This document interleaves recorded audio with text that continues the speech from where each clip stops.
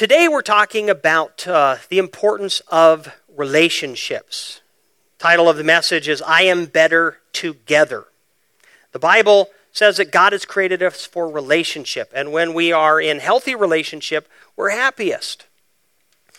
In 2013, there was a study that was published. The authors of the study, two of them were professors of psychiatry at the University of Michigan, and one was a research fellow with the Department of Veterans Affairs. And they surveyed 4,642 American adults ages 25 to 75, and they surveyed them first in 1995-96, and then 10 years later in 2005, 2006, but the study didn't get published until 2013. And they were trying to discern, is there a correlation between the quality of one's relationships and depression? And they found out that, yes, there's a correlation, a statistically significant correlation. In fact, here's what they discovered. They said that those who had the poorest quality of relationships, the lowest 10% in terms of quality of relationships in their life, were more than twice as likely to develop a major depressive disorder than those with the highest 10% quality relationship. More than twice as likely. 6.7% as opposed to 14%. And so the authors of the study make statements like this. The quality of social relationships predicts future depression. That's a startling statement.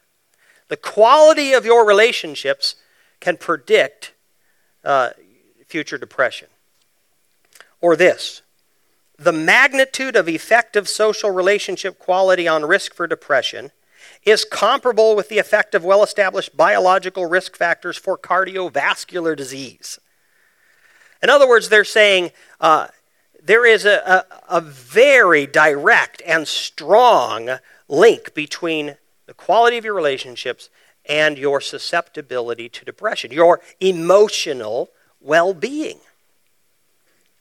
Now, we should not be surprised by this as Bible-believing Christians, because the Bible says that we are created for relationship.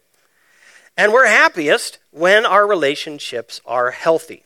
So let's take a moment and just kind of review some basic theology about how God has designed us for relationship.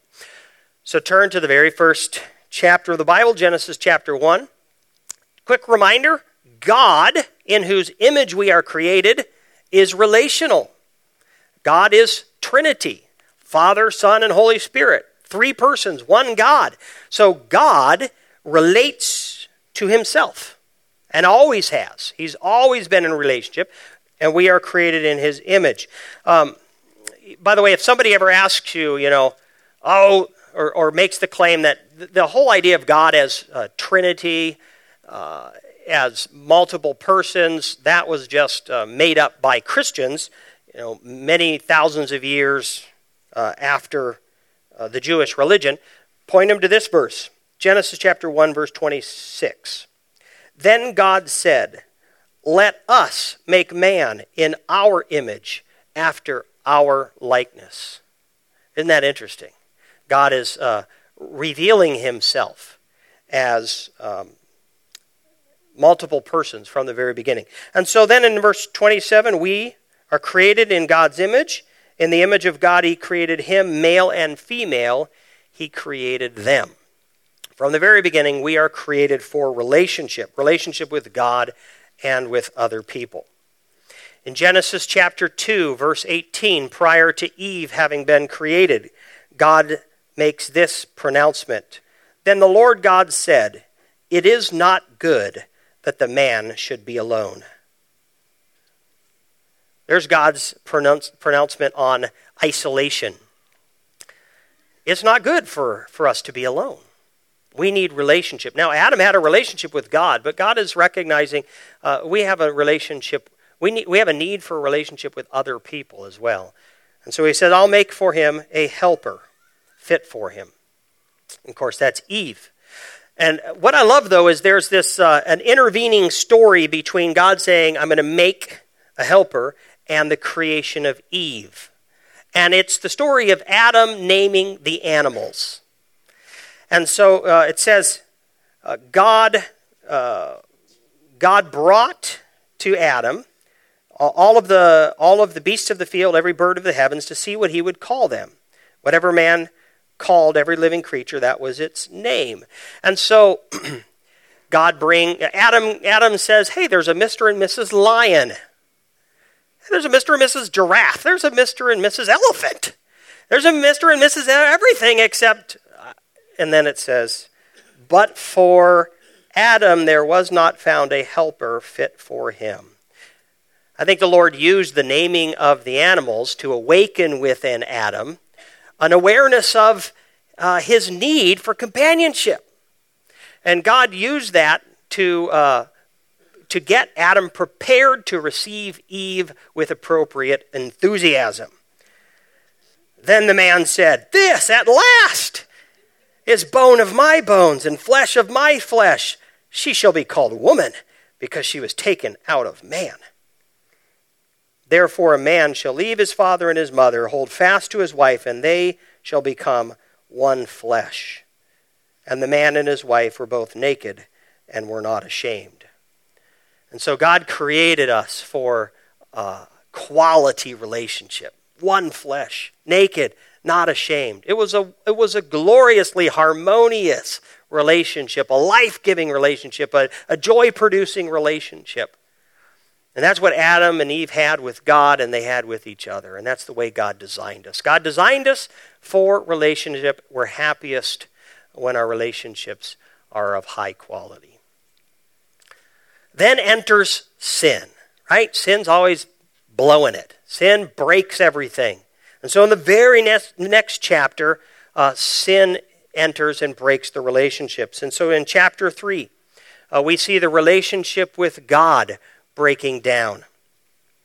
Adam and Eve hear the sound of the Lord God. I'm in chapter 3, verse 8. Walking in the cool of the garden. And the man and his wife hid themselves from the presence of the Lord God among the trees of the garden.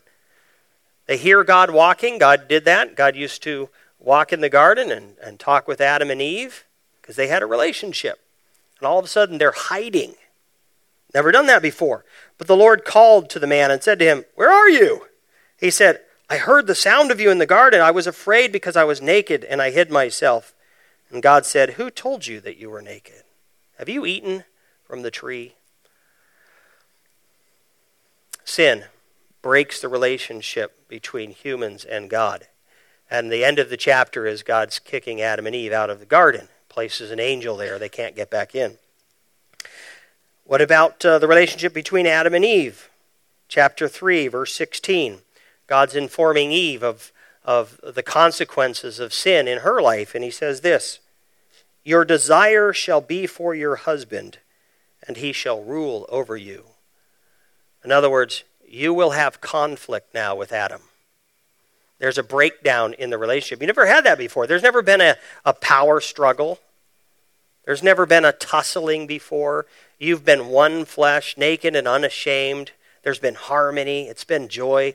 And now there's going to be heartache. There's going to be pain. There's going to be struggle. Sin. It's ruining everything. But praise the Lord, Jesus has come, right, to restore what sin breaks. So sin negatively affects our relationship with other people. But Jesus has come to put right what was broken. And because of Jesus, we can have our relationship with God can be reconciled. When we repent of our sins and put our faith in Jesus Christ, we receive his death upon the cross as full payment for our sins. We begin to follow the teachings of Jesus Christ, and we walk in a renewed relationship with God. It's awesome. And our relationship with other people can be restored as we learn to love them as God loved us. One of the important roles of the church is it's a place where we practice relating in a healthy way.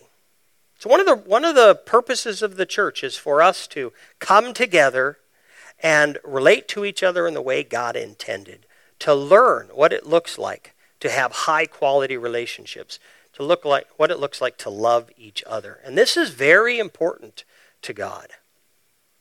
In fact, I want to take a moment here, and I want to read the one another passages. Actually, I'm not going to read the passages, just an excerpt. The one another commands in Scripture.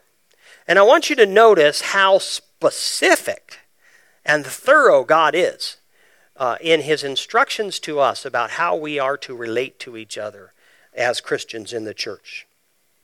So they're on the screen. Here they are. Here are the positive commands. Love one another.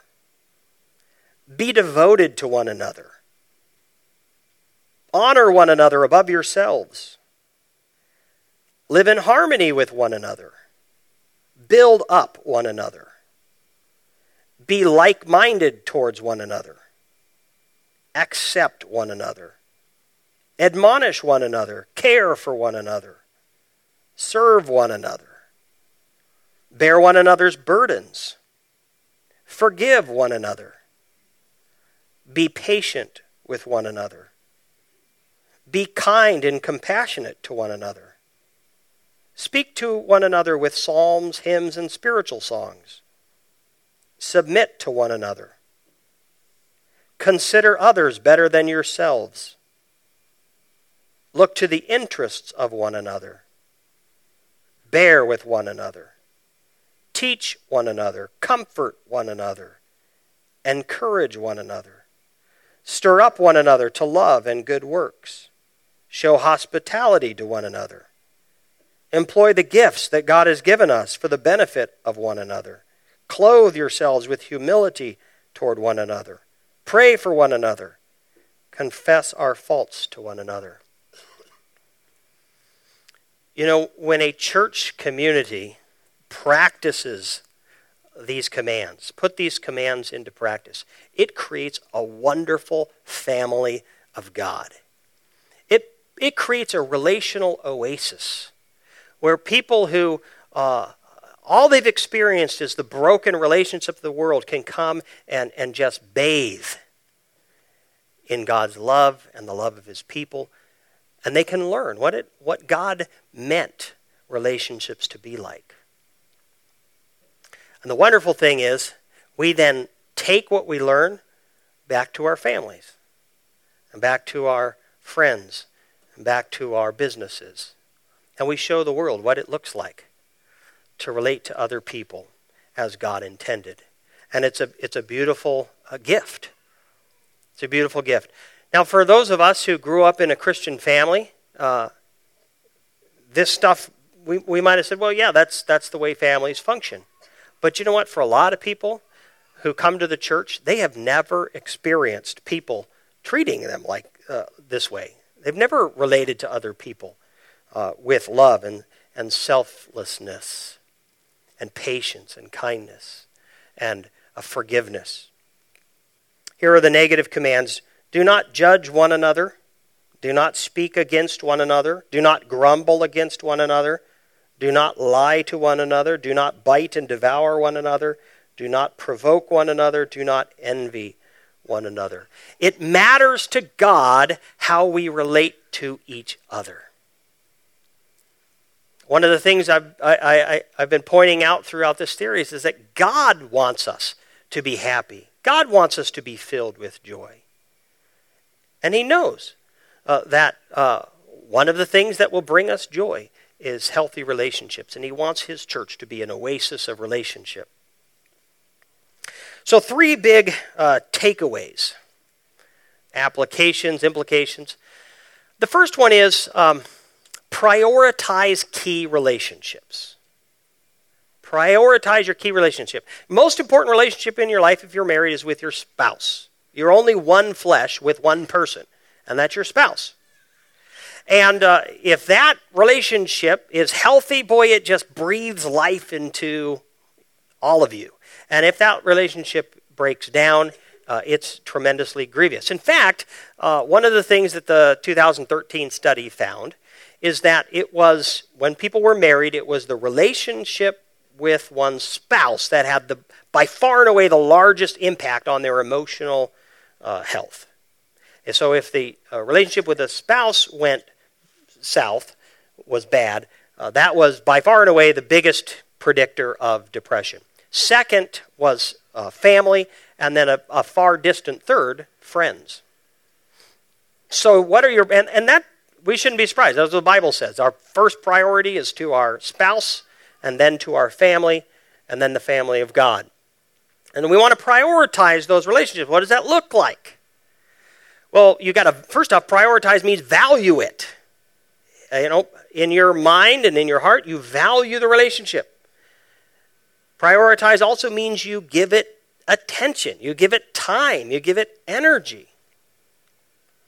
And so to prioritize your relationship with your spouse is you give your spouse, you think about your spouse, you give them your time, you listen to them when they have need, you help them. Prioritizing your relationship with your mom and dad, with your children, with your brothers and sisters. If you want to have a high-quality relationship, it takes time and it takes energy. As Chris likes to tell me, friends do things together, right? I don't like that. No, I do, especially if it's you. But it takes, takes time and takes energy. So prioritize it. So I have a friend. A couple weeks ago, he served his wife divorce papers. And they're Christians, they're churchgoers. And so she said, "Hun, let's go to counseling. Let's enter a time of prayer. Let's try to mend this." But he is riled. He's angry, and he's operating out of his anger. And he said no. And he's cut himself off from all of his church friends. Won't take anybody's calls. Why? Because he knows that his church friends are going to be pressuring him to reconcile. Because that's good, right? That's what God wants us to do. Provoke one another to love and to good deeds. So my friend is not right now prioritizing his key relationship. There is no relationship more important than the relationship with his wife. He thinks he can just, exchange her and move on. But no, it's going to do, he will experience a brokenness far deeper than he realizes. So prioritize your key relationships. Secondly, avoid distancing or dissolving. Distancing is cut off. Distancing is to say, if you don't relate to me the way I want to relate to you, I'm going to distance myself from you. And with key relationships, that's not healthy. Dissolving is to say, I will lose myself in you. For me to relate to you, you demand that I be someone I'm not, and so I'll just change. And that's not healthy either. Because what God calls us to is to love other people. And love, here's love. 1 Corinthians chapter 13. Love is patient and kind. Love does not envy or boast. It is not arrogant or rude, does not insist on its own way, is not irritable or resentful. It does not rejoice at wrongdoing, rejoices with the truth. Love bears all things, believes all things, hopes all things, endures all things. Love never ends. I memorized that as a kid in the King James Version. And when I got married, I very often would go out on a walk and quote back to myself this passage. Why? Because I was all keyed up, and Sabrina used to just rub me so wrong, right? And so early in marriage, I would have to do this quite often. I would just get so, and I would go and I would rehearse, love is patient, love is kind, love is not self-seeking, seeketh not its own, is not easily provoked, loves no evil, bears all things, believes all things. And eventually I'd get caught on something, believes all things. I'm not believing the best about her. I'm assuming something. And sometimes it would take hours, and I would have to kind of wrestle with the Holy Spirit and finally kind of get myself to a place where I was like, all right, I want to love my wife. So, I'm giving you good advice here. Memorize this passage and then work it through. And most likely when you're in conflict, when you have a key conflict, you'll realize that you could love a little better. And you can press into that. And then finally, the final takeaway is be present at church. The one another passages, how do we live those one another passages out if we are not a community? How do you bear with one another? How do you forgive one another? How do you help each other if you don't know people and if they don't know you? And so God wants us as Christians to commit ourselves to a community of Christians and to be known by them and to know them. God wants us to be present at church. So here at Clearwater Church, I recognize that coming on Sunday is wonderful, but it's easy to come and to go and to not to know, and not to really do church. And so from the very beginning we said, we don't know of a better way for people to get in community than journey groups. Journey groups, there's nothing magical about journey groups. It just happens to be gathering people in smaller communities. And so if you don't have community here at Clearwater Church, then please join a journey group. You can also get involved in a ministry team, worship team, children's team, setup, tear down.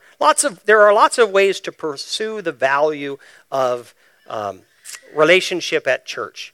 The key is that you just find one and you do it. But God wants you to be known in a church family and to know other people.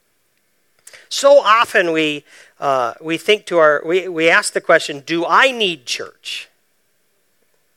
Right? And when we're in a healthy place emotionally, we might not feel our need for church. But we don't want to just ask, do I need church? We also need to ask, does church need me? And the answer is absolutely. Here's a quote from Robert Mulholland. When we don't feel like worshiping, the community should carry us along in its worship. When we can't seem to pray, community prayer should enfold us. When the scripture seems closed for us, the community should keep on reading, affirming, and incarnating it around us. And there are times in your life and in my life, there are times when we're the ones in need. And we're the ones who are tremendously blessed by God's people around us, continuing to lift us up spiritually, continuing to push us toward Christ. And then there are times when we're part of the group lifting other people up. Both of those functions are very, very important. I remember when I was in early high school, and I told my mom, I don't need to go to youth group. I don't need youth group. And she said, yeah, but maybe they need you. And that was a mental shift for me. I hadn't thought about that before. Maybe they need me. Well, of course they need me.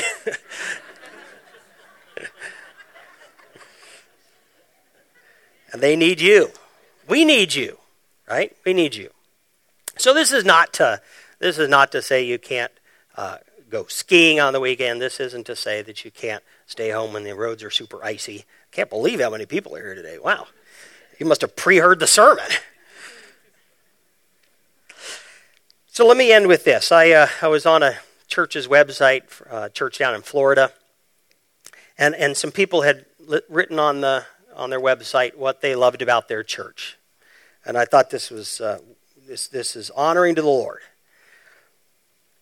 Fred writes, I love my church because I feel safe, loved, and respected here. Amy writes, our church has made me feel unashamed and blessed through Christ. John writes, I am so thankful for my church because the people here support me just when I need it. Susan writes, through my many faults and failures, my church still looks at me with eyes of love and forgiveness and not judgment.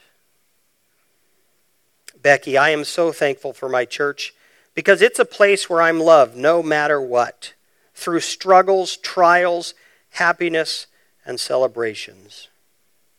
And Kevin, I love my church because of the friendliness of the people and the outpouring of love and kindness.